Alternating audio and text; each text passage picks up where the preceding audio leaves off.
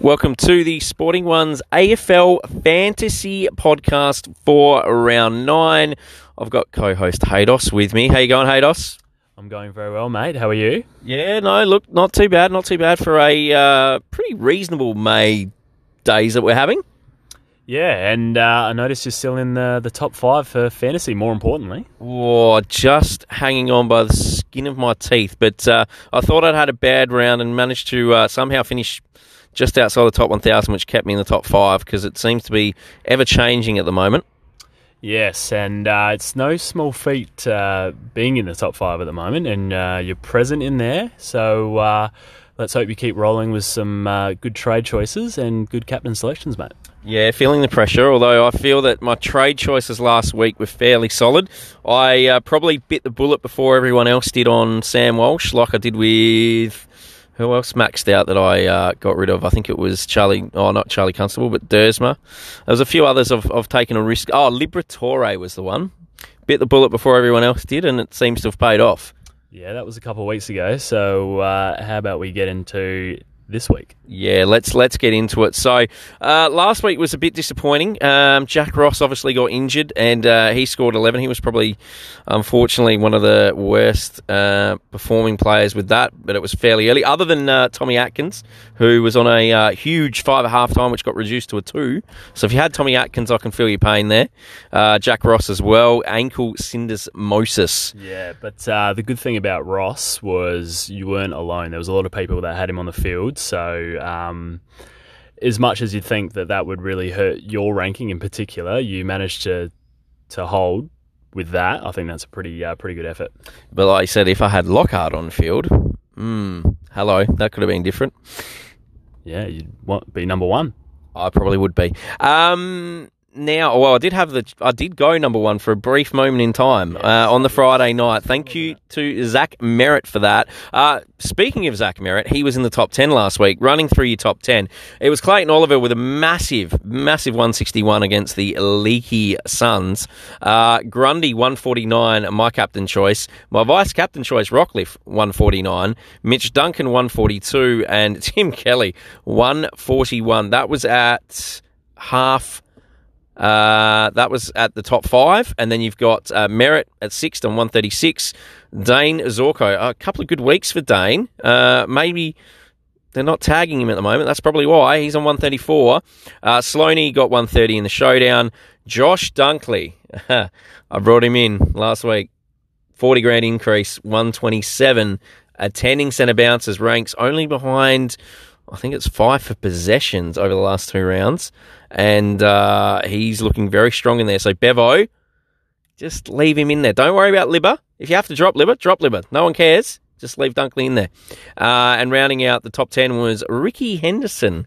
Again, surprising, but Jago Mira was tagged well by the old De Boer. Henderson putting together a very nice season, I reckon. Would be averaging well over 100 and looking quite good most weeks. He's obviously not the number 1 target for opposition teams to look at, so could he be the ultimate differential? One out of the bag, I reckon.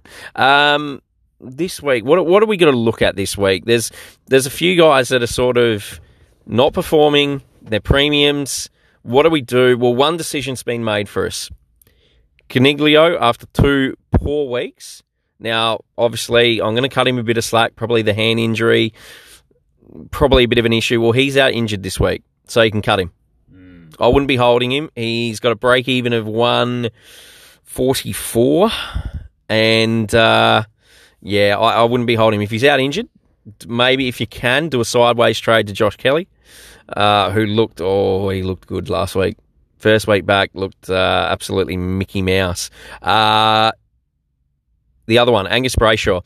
Don't know what's going on with him. The traders were saying something about he puts his helmet in ice during the quarters. Look, maybe it's the cold head thing. I don't know. More likely it's what Frico alluded to in that since round 6, he's now out of the centre square and out on the wing. So he's just not getting that ball that he was getting last year. And Nathan Jones has gone into the centre. So he's named on the wing again. I think that's curtains for Angus. I can't. I don't know that I can hold him again. He's got a break even of 137. Cut your losses and run, I think. I don't know about that. I mean, I wouldn't read too much into where they're named on a Thursday night. I mean, most teams have an absolute laugh when they just throw names at the whiteboard, and it's a bit of a joke. Sometimes Tom Hawkins is named first ruck for Geelong, so don't take that as gospel. And I think with those injuries, maybe now this is where he goes back into the middle. Or maybe he's just got some sort of niggle that's holding him back because, his time on ground is very low. So, you could look at that as a reason to get rid of him. Well, it could be a bit of, OP or something like that they just don't want to give him a rest. I don't know. But there's something not right with him. I'm not prepared to hold him any longer. I can probably hold Ross for a week and then get rid of him. Jack Ross is one you obviously want to get rid of because he's not going to be there for a while. If you've got Nank the Tank, he's going to be out for 6 to 8 weeks, so you want to get rid of him. Ivan Soldo isn't really an option. I had a look at this last night to see if I could do a quick maybe Riley O'Brien type of trade and take a bit of cash, but Soldo's 359. If you got a downgrade to do, maybe you do that, but I wouldn't be convinced, especially up against big boy McAvoy. McAvoy will take him to the cleaners. Other sort of Devon Smith, if you held him for whatever reason, you got to get rid of him. He's out for a couple of months. Fantasia maybe in draft leagues, he's out. So there's been a few casualties, that's for sure. Menegola was one that was shaping as potentially someone who's lost a bit of value and now would be a nice unique. Unfortunately, he's had to have knee surgery, so he's out for a month as well. Yeah, and the pain goes on for those that have held Charlie Constable, which I know you've got. Seems to me he doesn't matter what he does. He can have 30 possessions, have an absolute blinder, and somehow he finds his way on the outer. Yeah, I think he's just one of those footballers. He doesn't have many tricks, but boy, can he gather the footy. And I guess sometimes Chris Scott looks at the team and says, we need something a little bit different this week. So they got rid of him, brought in Joel Selwood. Not much you can do about that. Yeah, and but in good news, the other good news from Geelong was that Darcy Fort, who's probably on the majority of most people's benches, will start earning his cash. He's getting a debut.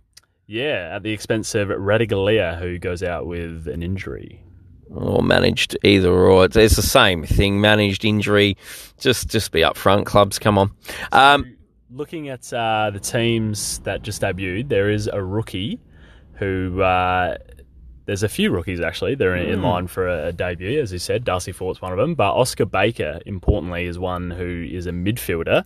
So if you do have Jack Ross, going to be out long-term, probably a couple of months, he's the one that we'd be looking at, I reckon. And you could slip him onto your bench and bring, say, a Lockhart or a Stack or even a Gibbons for a week, although I'd be hesitant against the Giants to do that, and put them on field. Probably more so a Lockhart.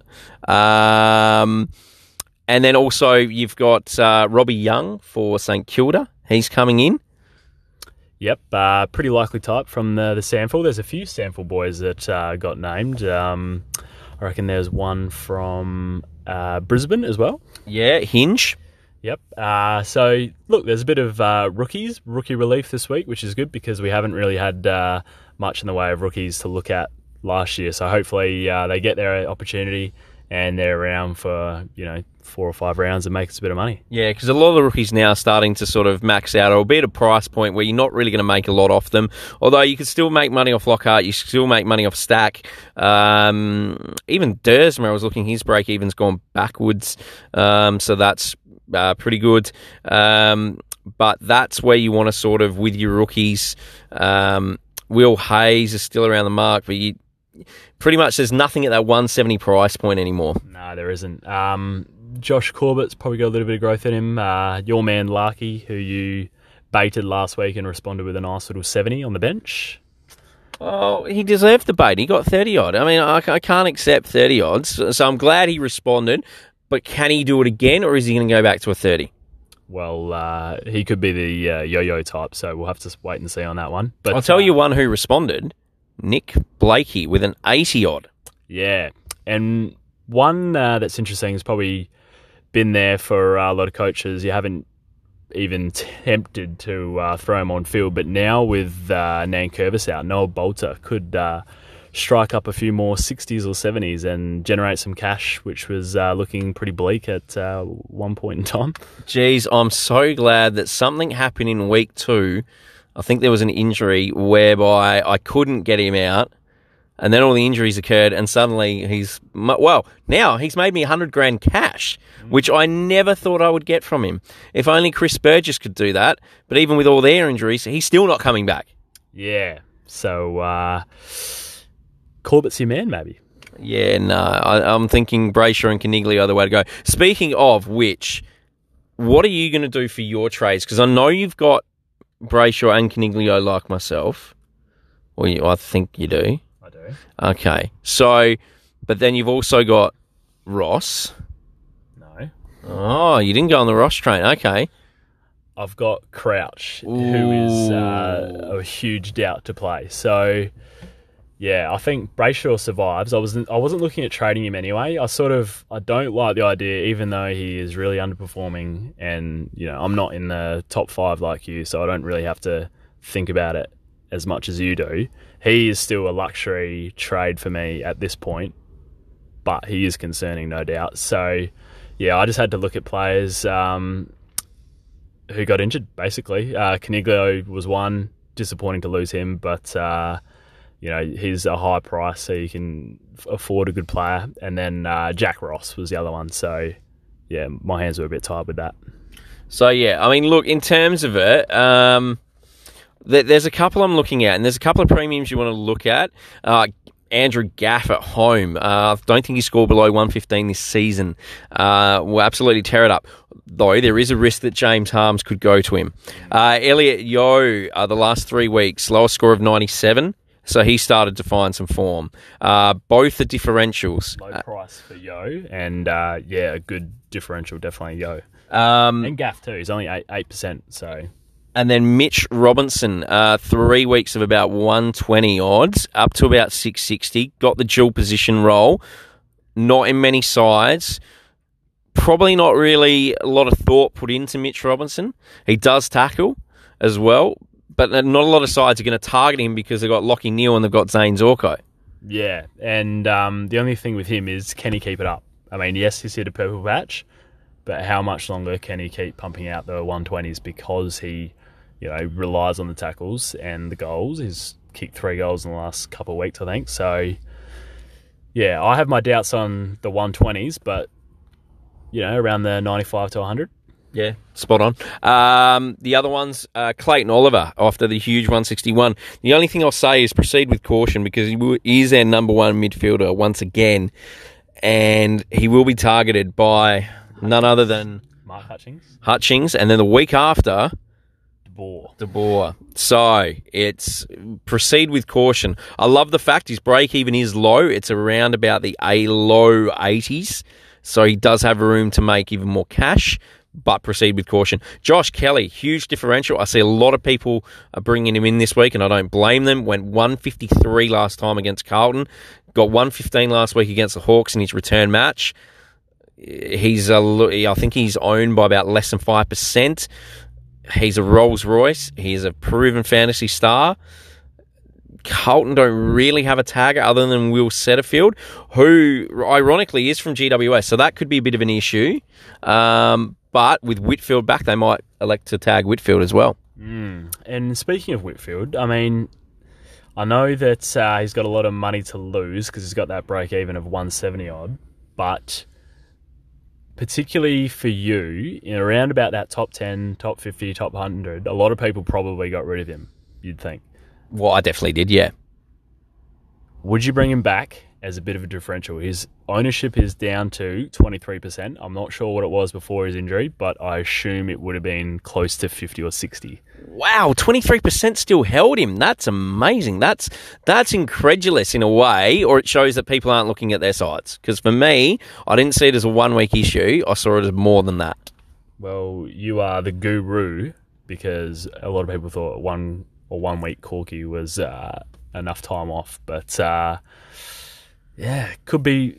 Forget about the cash. The points is what really matters for you at the moment. I'd like to see how he returns first week back, because the week before that corky, he only went just on 100 and just looked like they tagged him out a bit. So I just want to see how he goes first week. He has got a break even to 173. I mean, the other one I'm looking at, Mitch Duncan, he's been churning out the points the last 3 weeks. I'm hoping I haven't missed the boat, but I'll tell you what, he's, I think, in about 1% of sides, so that's a huge differential. Who else was I looking at? I looked at Fife. I don't mind Fife, but for me, it's out of Kelly. I'm not going to go Oliver just based on the fact of the 2 taggers. Probably Kelly, Duncan, Robinson, Dangerfield. Even though he's got a 133 break even now. I tell you what, he's on my radar again. Even though he's Dramafield, but I reckon I'll just leave it one more week. What about the Bont? Now he started off like a house on fire. Been brought back to earth last couple of weeks, but he's only in 5.5% of teams. I can give you a better differential from the Bulldogs that I don't mind. Lockie Hunter? Lockie Hunter. He's had a few down weeks though, so I'm not 100% sold on his consistency. That has been an issue with him. He's a high risk, high reward though. Look, there's plenty of options up there. I'm not going to go Cripps. I'd love to get him in. I just reckon at one point he's gonna suffer the weight of the world on his shoulders, basically. The funny thing about that is, it looks like it happens almost every week, because after quarter time, I reckon he was on 4 2 weeks ago, and at half time he was on 27, and then explodes in the second half. Ended on 115 in both rounds. It's quite ridiculous, his potential. If he could just, he's been doing it for however long, but if he just put 4 solid quarters together, my God. Well, a bit like Tim Kelly. A couple of weeks ago, I was so worried. Tim Kelly was on about 8 at quarter time. That was last week. Yeah, and then pulls out 141. 141 after having 8. I'll tell you what, the one player that's really shone for me in a side that and has been a huge differential, but I wouldn't advise getting him now because you've well missed the boat on it. Brian Myers, the dreadlocked star with the weird name, with the funky sort of, he's got a bit of pizzazz, a bit of flair, a bit of flamboyance about him. He's churned out 3 90s in a row for a 170k player. And this isn't going to sit well with you, but talked about as one of the most undeserving Rising Star winners of recent memory. That is an absolute disgrace. He is more than deserving. He's more than deserving. I don't care what they say. They're saying Shai Bolton put in a better performance. Look, in all honesty, I'd have to agree, but Brian Myers, probably the week that he got the 3 goals against Adelaide and was superb against Adelaide, he got outshone by Connor Rosie, who kicked 5 against Brisbane in the same game, in the same round, sorry. So, look, come what may, I'm sure Shai Bolton will get his, if he produces another game like that or similar, I'm sure he'll get the Rising Star. All right, so also, Sam Walsh, awkward point of time for his owners. Now, I got rid of him last week for Adam Treloar, which, I'll tell you what, I'm not too disappointed with that because it was a 46 point differential. And at one point in time, they were neck and neck.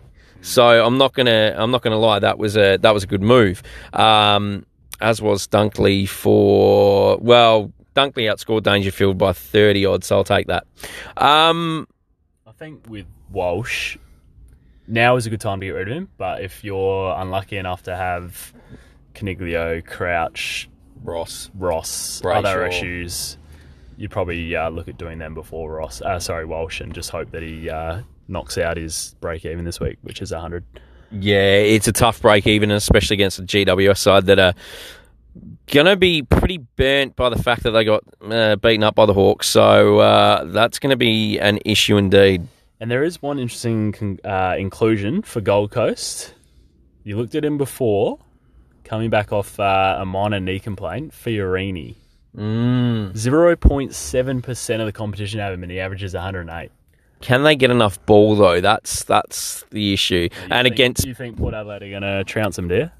No, I never said that. Boak and Rockcliffe, though, in the middle, both in pretty decent form. He can tackle them, can't he? Well, he can. So we'll see what happens. Although Darcy McPherson's been doing that, which is another differential up forward. I've noticed his tackle numbers are through the roof. He's been playing through the middle, that's why. But with Fiorini back, how much more time does he spend in there? I don't know. He probably goes down the pecking order a little bit. True. But he is, he's not a bad player. Could be interesting for draft leagues, maybe. Yeah, I wish I had him at one point, and then I ditched him for, I don't know, someone worse. Sloan? Was it Sloan? Was it Gibbs? Well, he wasn't involved in that trade, but I do have Gibbs. Thanks for reminding me. Yeah, don't worry. He'll probably come back from Matt Crouch. Now, I think we've got to get to the captains. I've already thought of about 6. See if you agree. So I've got Boak and Rockcliffe against Gold Coast. Now, traditionally, Rockcliffe does like playing the Gold Coast, and he does like playing at Adelaide Oval this season. So that's one for mine. Boak, obviously, his stellar form, been really, really solid all year. Another 113 last week. Collingwood, St Kilda, Grundy against Marshall. He destroyed Cruiser. As I alluded to last week, got 149. Now he comes up against would you call him a ruckman? Would you call him a mobile athlete forward in Marshall? He's a hybrid, I'd call him. Hybrid. Okay, so he's a Toyota. All right. So Grundy almost seems like it's a no-brainer for me again. Josh Kelly against Carlton on the back of the 153 last year and the 115 last week. Jager O'Meara, differential, point of difference captain against Richmond, who traditionally are leaking points this season. Here's one for you that'll sting you. Ooh. Dangerfield, down at GM HBA Stadium. Yep. Averages in the 130s. Bulldogs probably got no one to match him other than maybe the Bont. Oh, Bont, McRae. I mean, McRae's down, but Bont. Could be one. Could be one. Also, Duncan and Kelly, if you were looking for differentials. Tim Kelly, that is. Fife against the Bombers? Sure, he'd go all right, I reckon. Yeah, Fife and Merritt both have good records against each other. So Merritt against the Dockers, very good record, and Fife against the Bombers, very good record. Merritt, a very good record when Banfield doesn't play. One more captain for you. Friday night, West Coast. Gaff. Don't mind it. Actually, I got one more too. I got one more. Collingwood versus St Kilda, and if he doesn't get tagged. Treloar. So you've got, as opposed to last week, there's a multitude of options this week. There's 8 or 10 that you could go that have fantasy-friendly, from the outside looks of it. So we'll see how we go. Obviously, I've got Brayshaw, Caniglio in my sights, and Ross. They're probably the 3. Zach Jones is one I'm looking at. He needs to produce this week for me to hold him. And the other one is Warple. Is at a point that he's made 100K, but I'm not sure he can get any better than what he's at and produce any more than what he's at. Yeah, well, he has a limited ceiling. I mean, his top score is 102. Yes, he's been very consistent, which we all love. So, yeah, he would need to go soon. But one of those luxury ones. Yeah. Wait till you're really set to flick him on. Yeah. Now is the time also you need to start looking at... Now we're up to round 9. Round 12 is approaching really, really fast. You need to start looking at what your breakdown of players is for each bye round and how you're going to approach that so you don't get stung with having only 15 players for one round or 13 players for one round. Now, mistake me if I'm wrong, but I believe that you're only required to field 18 during the bye weeks. Correct. 18 is all you need. And do they cut you even more slack and put your best 18, or am I just making that up? Ooh, yeah, I reckon it is your best 18, but you would have to have that best 18 on field. So you've got to have that 18 on the field. So it can't be a mix of guys on the bench either. So it's got to be 18 on field. And what about position-wise? Is it? Oh, actually, no. How it breaks down is it's your height. Say you've got 20 players that are playing that week. It's your highest 18 players. So the 2 lowest get cut. Okay. And what about, like, do you need to select emergencies and stuff, or is it, you don't even worry about it? If you've got emergencies, then yeah, but Would they even count? not really, no. Not unless someone on field was out that week. So we have 22 on the field each week, don't we? So you have, just say you have 22 on field, they take your best 18. Correct. Right, okay. So, with that, let's wrap this up. Good luck with your fantasy sides. Good luck with your trades. If you need to send us your teams, or you're unsure about what you're willing to do, or the podcast hasn't helped you at all, though we hope it has, then by all means, shoot me a comment on Facebook at The Sporting One, or on Instagram at The Sporting One, or on Twitter, which is starting to grow, _sporting. And by all means, if you missed a part of the podcast and you want to listen to it again, you can follow it on Google Podcasts, Apple Podcasts, which is iTunes, Castbox, Spotify, and Anchor. And I reckon we're out for this week, and we'll speak to you for round 10. Thanks, mate. And if you do go ahead and get Gaff, and then he pumps out a 140, and then you find yourself ranked number 1 again, can we expect another post about you being ranked number 1? Yeah, I'll have to think about that, because I've already done that. So it'd be like repeating it. So it'll be old news, won't it? Exactly. So if it would depend if I'm number 1 at the end of the round, which there's a bit of work to do with that, because it's drifted from about 30 points to 80 points to about almost 100 points now. So it's getting harder and harder. But if it was at the end of the round, then yes, there would be a new post. Beautiful. All right. No worries. We'll catch you next week, people.